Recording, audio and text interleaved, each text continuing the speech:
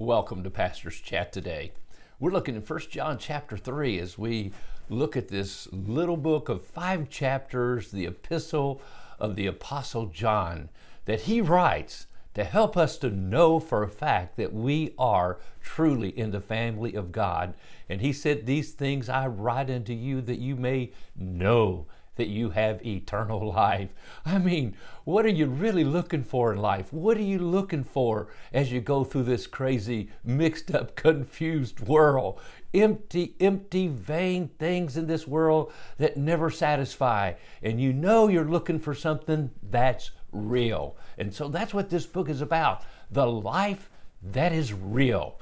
I'm telling you, there are so many people out there, atheists and others, skeptics, agnostics, who don't know and claim to have science as their God and as the truth, and yet it changes every day. Oh, my friend, God's word is eternal. It'll never pass away. Jesus Christ is the same yesterday, today, and forever. He never, ever changes. And there are some concrete things that John teaches us in this book that you can take to the bank and, my friend, live on every day and have a life that is real, a life that is worth living, a life full of joy and peace and happiness.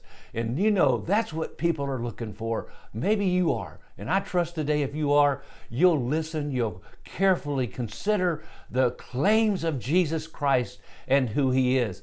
Matter of fact, now in this 3rd chapter, we kind of enter into a section where John is helping us to understand how we can know whether we're children of God or children of the devil. Down in verse 10, he says, "By this it is evident that we are children of God. And who are the children of the devil? Whoever does not practice righteousness is not of God, nor is the one who does not love his brother." So this little section, verses 1 through 10 of 1 John 3, is a section that's teaching us some things about God and 3 reasons we should live a holy life.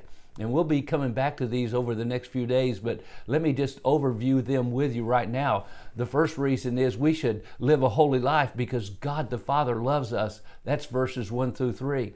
Secondly, because God the Son gave his life for us. He died. He paid the price for us to be in his family and to have our sins taken away. And then third, we should live a holy life because God the Holy Spirit lives in us. And that's verses 9 and 10. We have God in us. And oh, what a truth to help us as we go through this life.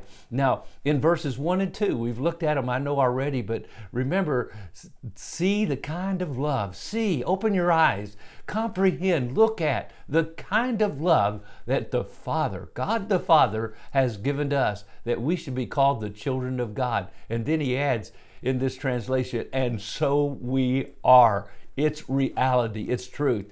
Now, the reason why the world does not know us is because it doesn't know him. Beloved, we are the children of God now, and what we will be has not yet appeared, but we know that when he appears, we shall be like him because we will see him as he is. And everyone who thus has this hope in himself purifies himself even as he, God, Jesus Christ, is pure. In verse 1, it tells us what we are. We are children of God. We're sons of God, one translation puts it. We've been born into his family. We've mentioned that several times. At the moment of your birth, your salvation, your spiritual rebirth, you're born into the family of God. It's a miracle.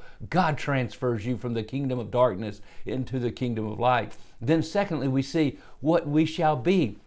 It doesn't appear yet what we'll be, but we know that when he appears, we'll be like him.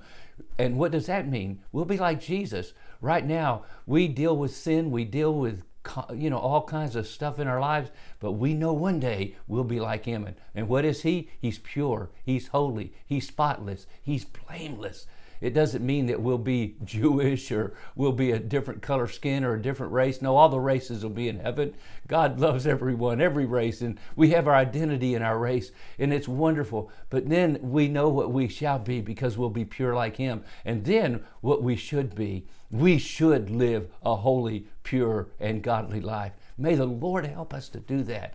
Be encouraged today. You're a child of God. He lives in you. He loves you. Live for Him, I pray. God bless you. Have a wonderful, wonderful day.